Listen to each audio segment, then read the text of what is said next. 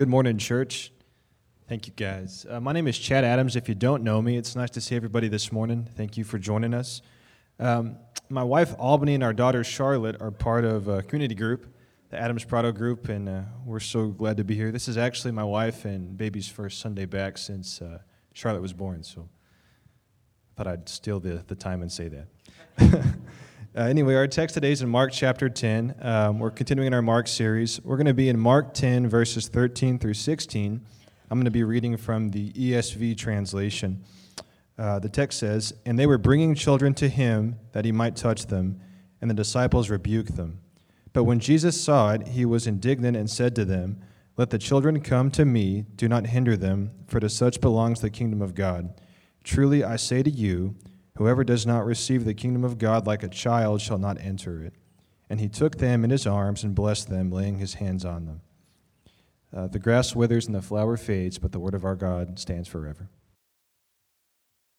Thank you, Redeemer Church's newest daddy.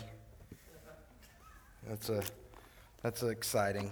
Glad you're back, Albs, Charlotte. Glad y'all are here. I always have problems with these music stands. There we go. All right, we're good to go now. Hey, welcome back. We're in our Mark series. We're going to be in Mark 10 today. Last week we talked about divorce and remarriage, and that was pretty heavy. So today we're going to be talking about kids, which I'm hoping is a little lighter for us emotionally. But in light of that, there's still some things that I want us to consider. There's some things that I want to call you to. This is one of the most beautiful pictures of the humanity of Jesus that we have. I know there are a lot of differing mental pictures of Jesus that we can paint in our minds, like baby Jesus, crucified Jesus, grown-up bearded Jesus, shiny Jesus. If you grew up like me, maybe you have this hippie Jesus with a weird sheep obsession picture. I know for some of you that are coming from a Catholic background, you may be tempted to picture a stoic Jesus or a serious Jesus.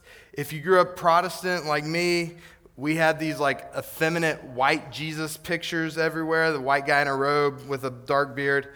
If you didn't grow up in church, or you're new to Christianity, or you don't have much of a frame of reference for Jesus, maybe your mental pictures of Jesus are meme-worthy caricatures of Jesus with the thumbs pointing that you text around to your friends as a joke. Regardless of how you picture Jesus, in your mental faculties, regardless of the view you have of Jesus, I just want to call you all to just set that aside this morning. Just lay aside whatever unhelpful picture of Jesus you have, and let's just really look and consider who Jesus is according to the Scriptures. One of the reasons that I want to preach the whole counsel of God's Word is to really see and understand who God is. Our desire is to consider all of the Bible in order to see God for who He truly is, as revealed in the Word of God. So what we see in the story today is Jesus' heart for children. But I want to call you to consider a few implications for us in what we see in this story. First of all, if you really want to know what God is like, then you need to look at Jesus. Specifically, you need to look at Jesus' interactions with people. So my hope this morning is that your affections are stirred for God. My hope this morning is that this story of Jesus and the kids leads you to worship. My other hope this morning is that this story of the amazing love of Jesus to people leads you to action and propels you towards mission.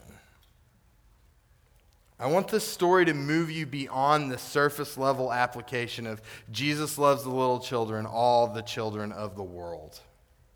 That is certainly true. But I really, really want you to consider the kind of people who get to enter the kingdom of heaven. Really consider the kind of people that God allows to enter His kingdom. And I also just want us to consider again how this story propels us to mission in our homes and in our communities.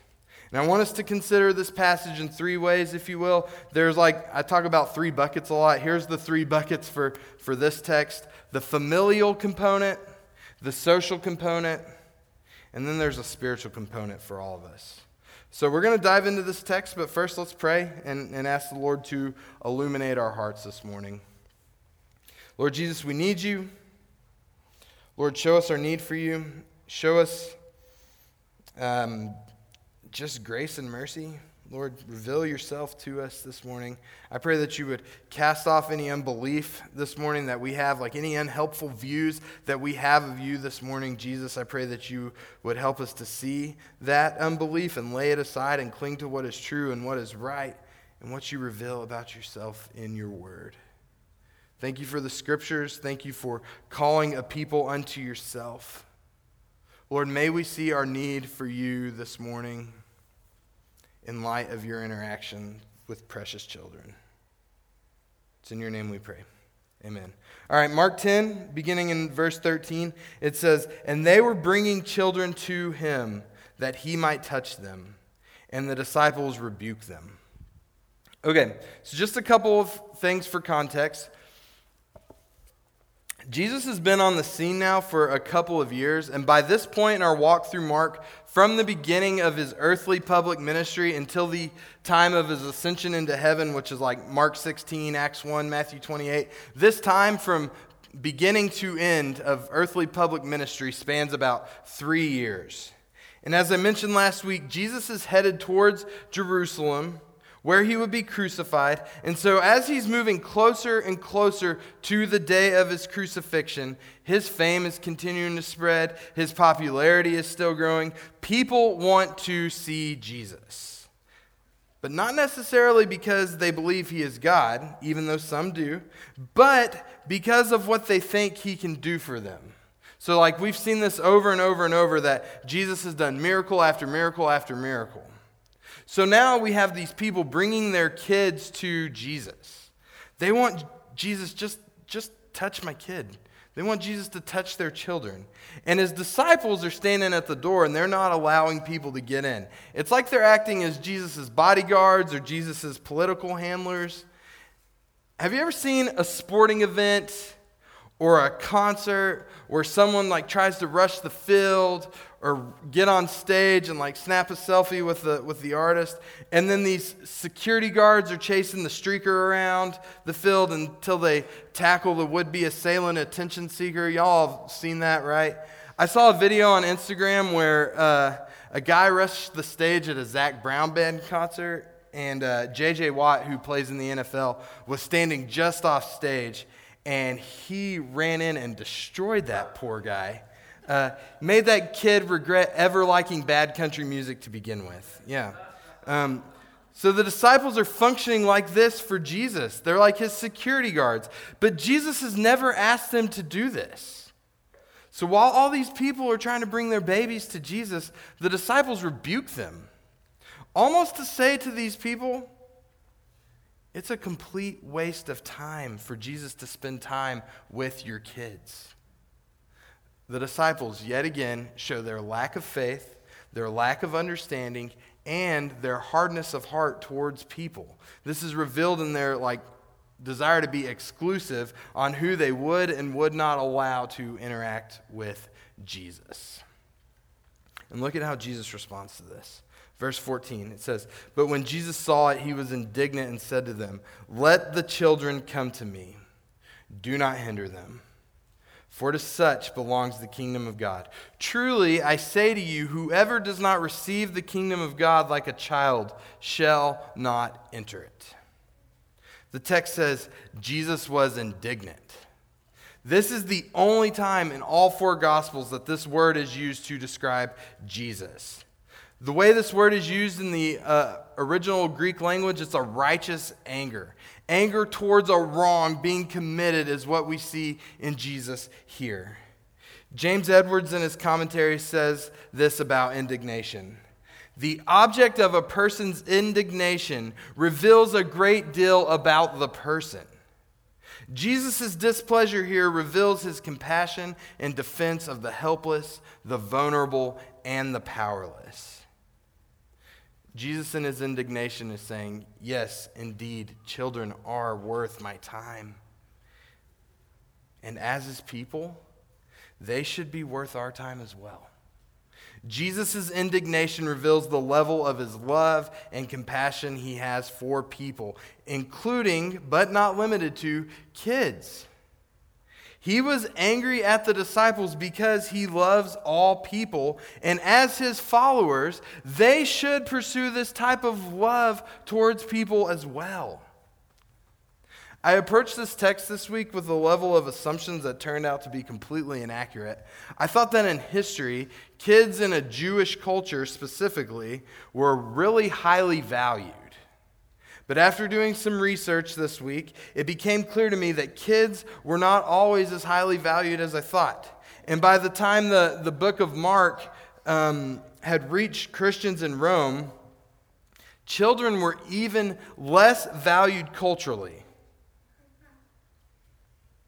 Oftentimes they were seen as a commodity or a status symbol. Sometimes they were viewed as an inconvenience, almost like they were a part of life, but not always a desired part of life. Oftentimes they were considered burdensome within the culture. So it's almost understandable that the disciples would take this view of kids. By now they should have grasped that Jesus was different. And Jesus wasn't swayed by cultural norms and cultural expectations of him. So Jesus, come on kids, invites the kids to come to him. And in the true Jesus Christ sort of way, look at what he does. Verse 16, it says, and he took them in his arms and he blessed them, laying his hands on them. Jesus calls each mother and father to bring their children, to bring their child to Jesus. Each in turn brings their child to Jesus. Jesus picks up each child and proclaims a blessing on them and prays for them.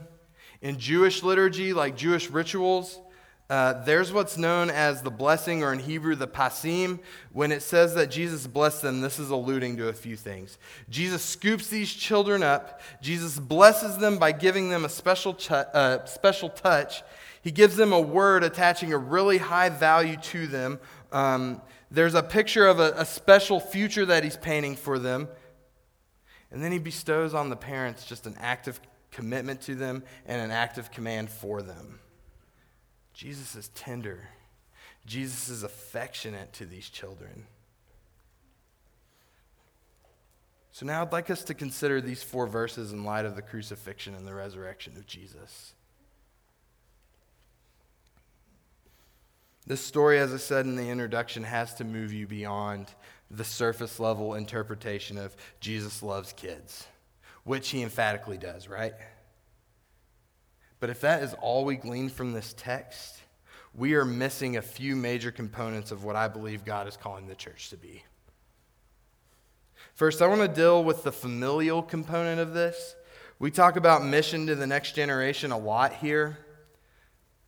So from the onset, in this text, we see mothers and fathers, grandparents and relatives, aunts, uncles, friends, neighbors, getting little children to Jesus. We talk about this as a church a lot. We talk about this as a staff a lot. And I often tell young men who want to be pastors and church guys that our first ministry is not to Redeemer Church or whatever ministry we find ourselves in. Our first ministry is to love Jesus first and foremost, and then out of that, we are to point our families back to Jesus. If I pastor a church in the Fundome for years and years and years, and we grow, and many people come to faith, and we baptize a lot of people, but my wife and kids are not in love with Jesus because I have neglected their spiritual well-being as the spiritual leader of my home, then I have completely failed as a pastor. So if you're a mom or dad with kids, your first job is to train your kids in godliness and not outsource that to the church. I only want this to be a supplement for you. If this is the only exposure to Jesus that kids raised in a Christian home are getting, then we are doing this wrong.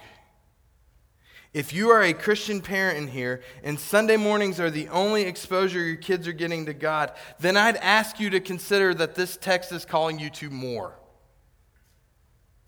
And you may need to repent of some stuff. You may need to repent of some laziness here. I know I have for sure many a time had to repent of just some laziness in my role as a spiritual leader of the home. This text is telling you that you, moms and dads, friends and neighbors, are to be the primary disciple maker of your kids, not me. Not Mark, not Netflix, not Disney Plus. You. We have resources available to help you in this. We want to walk alongside you in this. So here are a couple things to start immediately if you're not. As we look at this text, we see a strong desire to get kids to Jesus. Man, we can do this in a number of ways that require a commitment and that require intentionality on our part and require consistency for years and years and years. We must be evangelizing our kids with gospel language.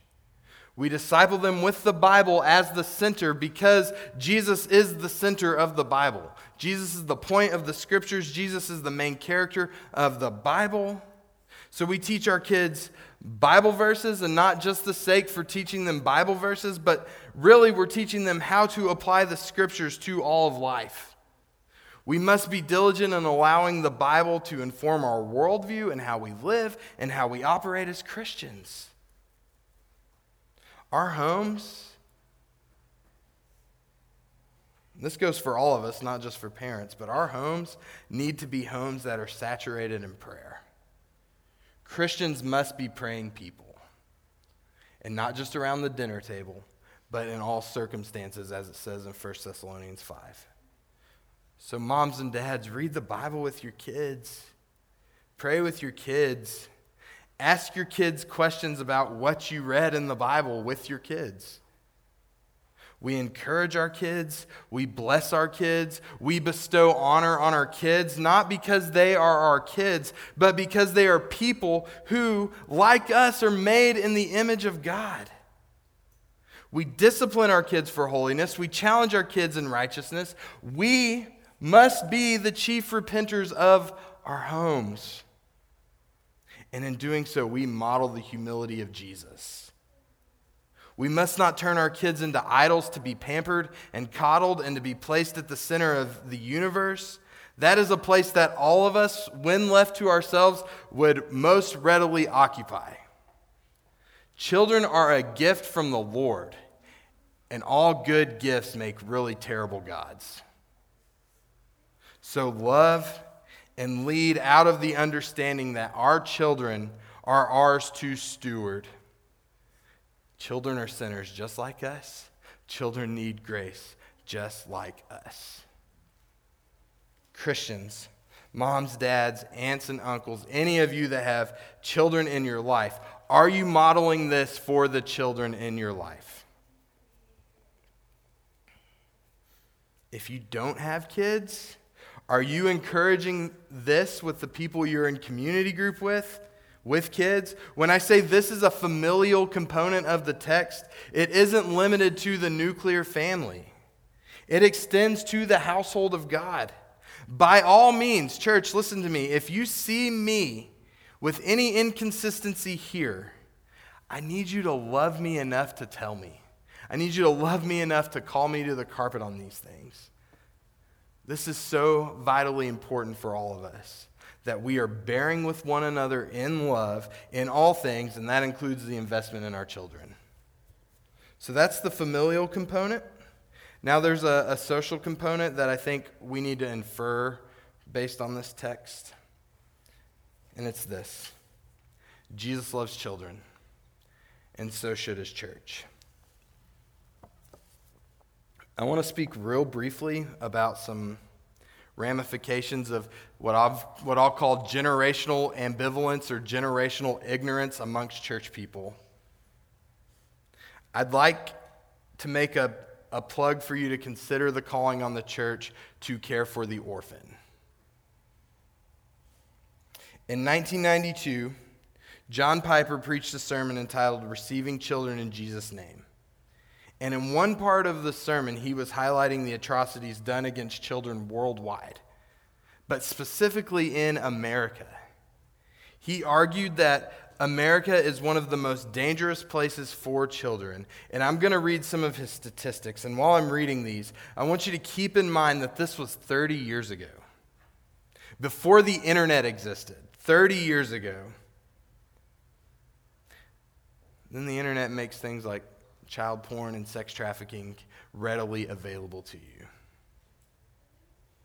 In 1992, John Piper said this: "Not only do we kill 1.5 million preborn children a year, but 22% of children in America live in poverty. 1 out of every 4 girls under 18 has probably been sexually abused by someone close to her. Possibly as high as 30% of all mental retardation may be owing to fetal alcohol syndrome. 89% of public school teachers surveyed reported that abuse and neglect of children is a problem in their education. The American home is increasingly an unsafe place for children to be." And with all of those stats, he said, and yet the family is God's will.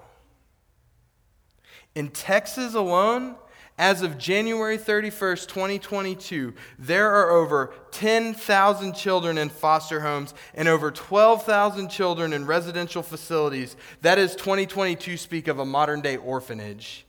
In our region, there are 600 kids in these environments. Half of these 600 kids are from Ector County alone. And last month, in the month of January, there were almost 100 kids removed from Ector County. And most of these kids left Ector County because there is nowhere for them to go here. I don't say that to shame you. I don't say that to guilt you into doing foster care or pursuing adoption, even though absolutely some of you should consider it. But I do say to you this: the grace arm of orphan care was never intended to be the government. God created the family. The family is God's design, so the grace arm of orphan care ministry has always been meant to be the church. Man, and that isn't limited to kids in foster care. That also includes biological parents who are dealing with the stains of generational sins. If we're going to be people who claim to be pro-life, let's be consistently pro-life all the way from conception until death. Since 1992, when Piper preached that sermon, I'd argue that these stats are much worse. And the Church of Christ must respond to it. Look, you don't have to adopt. You don't have to do foster care. But you absolutely do have to care. And here are some ways you can care. You can pray. You can pray for people doing foster care. You can pray for social workers by name. I can give you a long list of people that you can pray for. I mean, you can write your congressmen, you can write your senators to help protect the most vulnerable people in our communities. You can volunteer as a what's called a court-appointed special advocate for children in our county to give these kids another voice speaking for them and advocating for them, another ally for them when everything they know has gone away. You can help resource parents who are in poverty. Like, some people are like one refrigerator away from losing their kids. People who are in poverty who lack some physical resources to properly care for their kids. You can mentor kids through ECISD and other avenues. And I'll say this: you can also foster and adopt. And in doing so, you are stepping into an incredibly broken space that is very near to the heart of Jesus. If you're interested in any of this at any level, let's talk. I know who to connect you to.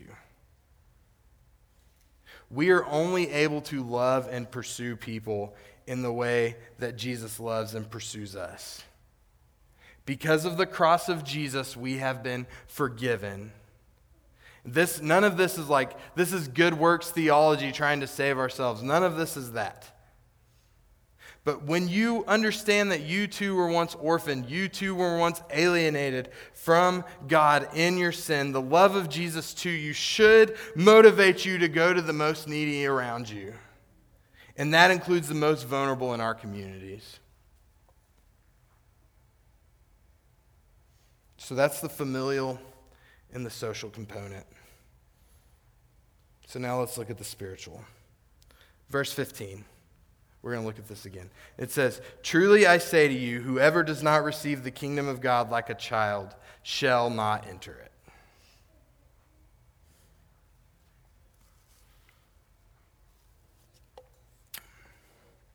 This verse tells us who it is who enters the kingdom of God. Jesus says, "Receive me like a child receives me." Children are sinners, just like adults are sinners. Jesus isn't saying that kids are innocent, because they are absolutely not. My daughter, sitting right there, when she was a year old, yanked my beard in anger. There is nothing innocent about that beautiful little girl trying to hurt me.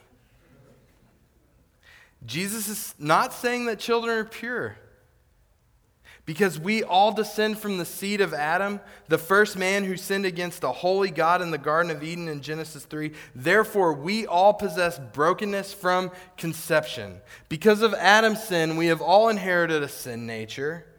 And because of that sin nature, we are all separated from God, because God is holy, set apart, blameless, without sin, and will not tolerate sin. We cannot enter heaven without Jesus' sacrifice to us on the cross and the Holy Spirit working in our hearts to draw us into faith and belief in Jesus. God, through His Spirit, regenerates hearts. Jesus calls us to belief in Him and nothing else. He says faith is all we need. There is a humility with children that we're just called to as examples. Jesus says, "Come to me in the way that a child comes to me." Receive the kingdom of God like a child. Jesus platforms kids as the example, not adults. This is what this looks like. I can look at my kids in the face and I can tell them, "I love you." And guess what? They believe me simply by virtue of my position as their dad. My kids, while I love them, while I cherish them, they require things of me, right? If you have been blessed with biological children, think about the moment you held your infant child for the first time.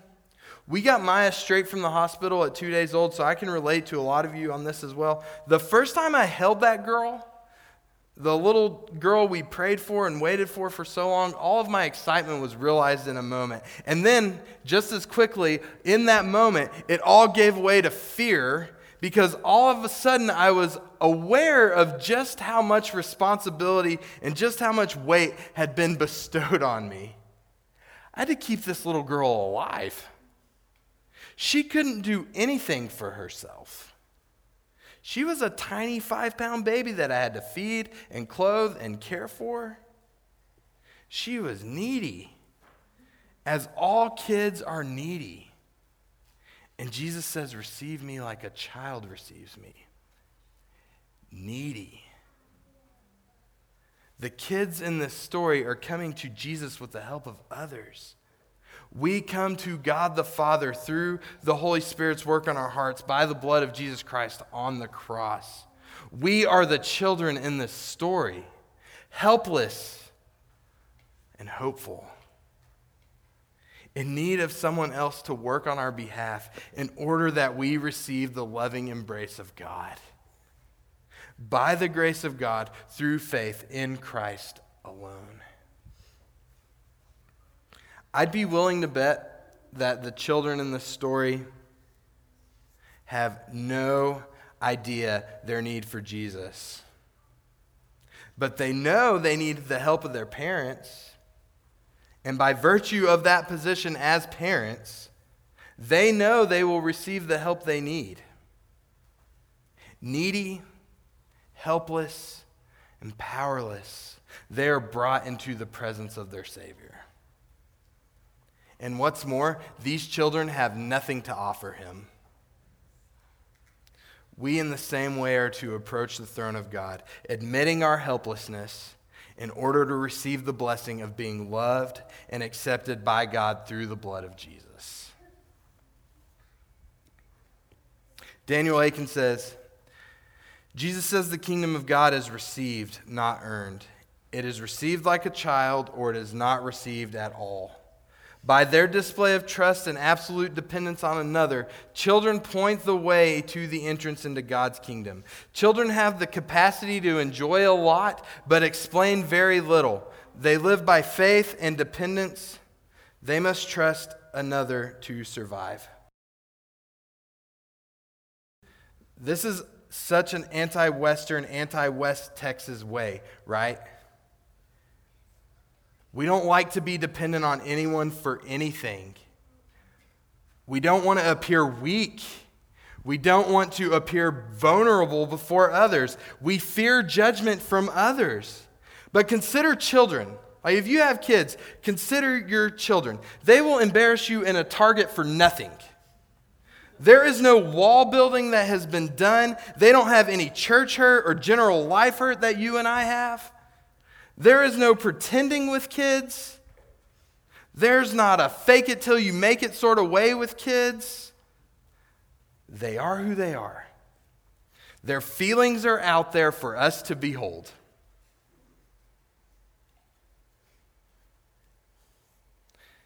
Like sometimes, like if you're having a bad week and you just don't want to deal with it and you show up to church and I'm like, hey, how's it going? And people are like, good. Like there's none of that with kids. They'll tell you. It's not good. Not good. I hear that one a lot. How are you? Not good. Kids are who they are. Their feelings, their emotions, we see it, right?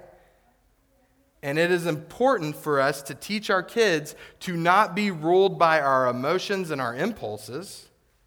It is okay to have feelings and emotions because those are given to us by God as gifts to reflect God as a gift giver. And because of what Jesus says, it is okay to come to God through Christ's blood by the Holy Spirit and approach Him in our weakness. Approach Him in our most vulnerable state. We approach Him in our feelings and our emotions, and we receive not judgment, not condemnation, but love and grace. We get to come to Jesus in confidence because of the cross. Because of the cross, we are loved, we are accepted. And I know in a room like this, there are a lot of you that really struggle with the idea that you are fully loved and fully accepted by a perfect Father simply by faith in Christ. If you're a Christian, God looks at you and He says, you're enough for me. You are enough. Speak that over your life. God says you're enough. Any of you who are parents, any of you who may have been around children at any capacity, they have this way of trying to be sneaky. And I feel like the age my kids are at, they always get caught, praise the Lord. And guess what? I still love them. So if you're struggling with sin in here, if you're struggling, look at me, look up, everybody, eyes, this is good. If you're struggling with sin, especially past sin that you cannot forgive yourself for, man, God knows.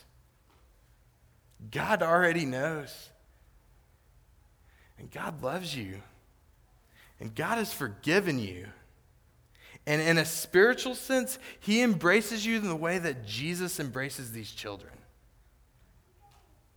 And one day, you're going to stand in the presence of God.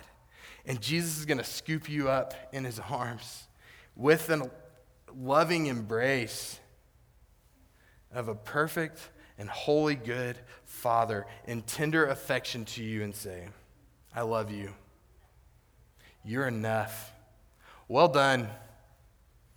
We did it. What an amazing picture of the amazing grace of Jesus. One of the old hymns says, nothing in our hands we bring, simply to the cross we cling. May the cross of Christ, may his kindness lead you to faith and repentance this morning. You don't have to do anything, but receive the blessing of being a son or a daughter by adoption through the blood of Christ. By faith in Christ, in childlike faith. We repent of our sins, and we run to Jesus, who sees you, who knows you, and loves you, and is merciful to you in spite of it all. Jesus knows, and he's forgiven you. So repent and believe in the cross and the resurrected King Jesus this morning. Let's pray.